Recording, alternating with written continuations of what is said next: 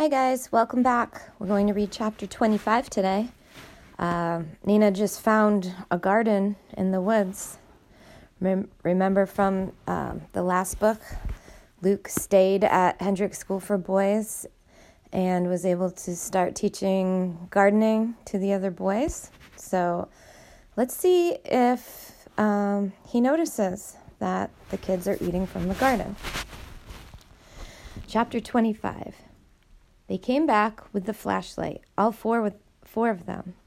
None of them was cautious. They shone the light from plant to plant. Look at all the tomatoes and cabbages. Are those green beans? Mateus made a wondrous discovery when he tripped over a root and accidentally upended a leafy plant. A huge potato hung from the bottom of it, pulled it from its hiding place in dirt. After that, Nina pulled up other plants and found more potatoes. They gobbled them raw and didn't care.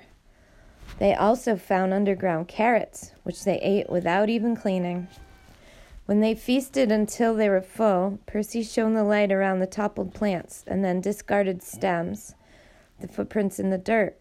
"Someone's going to know," he said. Nina raked her fingers through the soil, erasing a footprint. "We'll cover our tracks," she said, "like we did in the woods." They went back and forth, carrying all the uprooted plants out into the woods to hide. They buried and smashed tomatoes they'd carelessly knocked to the ground. They picked up every stray leaf and discarded stem. "There," Percy said, letting one last clod of dirt filter through his fingers, covering one last trampled plant. "Is this how it looked before?" Nina shone the light back and forth. The globes of red and green looked eerie on the tomato vines. The leaves of the remaining potato plants cast shadows over the holes they'd covered so carefully. "I don't know," she said doubtfully. It was hard to remember what the garden had looked like in the beginning. She'd been so hungry and so overjoyed at the prospect of eating. "I think next time we'll have to be more careful." She traipsed back to the woods with the other three kids. All of them were subdued suddenly, worn out after their burst of excitement. After that, one of them went to the garden every night and picked a day's worth of food. They tried to pick no more than one tomato from each plant and dig up no more than one potato from each row. They stayed away from the cabbages because picking a huge cabbage head would leave a gaping hole that anyone might notice. But there was still plenty of food to eat. Nina just wished some of the plants grew bread or fruit. She was getting sick of vegetables. "If we could even cook the potatoes," she complained one evening over eating raw beans. "Someone would see the fire," Mateus said. "They'd find us." Percy shrugged. "At least we have food." Nina sighed. She wished one of the others would gripe even once about the discomfort of sleeping on roots and itchy leaves, about rain that had fallen on them half of one night, about the muddy taste of the water they drank from the stream. But the way they acted, you'd think the woods was a palace. You'd think the raw vegetables were gourmet food. She wondered yet again what their lives before the population police were like. "What did you eat in the city when you were living on the streets?" she asked. "Same kind of food as everyone else," Percy said, brushing dirt from a carrot. "Sometimes we'd find donuts in the garbage outside a bakery," Elias said dreamily, as if that were one of her dearest memories. Nina shuddered. "Didn't you make any money from selling fake IDs?" she asked. "How did you manage to do that anyway?" "Let's just say it was a non-profit or operation," Mateus said. "Anybody mind if I have the last potato?" Nina could tell when she had a door slammed in her face. Mateus had as good as said, "Don't ask any more questions," but she did anyway. "Do you think you could start doing that again?" she asked. "And I could help you." "Why didn't you think I could go back to the city and live in the streets again? I could come with you. We could work together. Maybe we could even find donuts again." She grinned a little at Elia. Suddenly it all seemed possible, even eating donuts out of the garbage. The woods and raw vegetables were only temporary. They had to make some plans beyond the next day. When the garden died, when winter came, they had to be ready. We were arrested when we lived in the city, remember? Percy said harshly. Someone betrayed us. We don't know who, so we can't go back. We wouldn't know who to trust.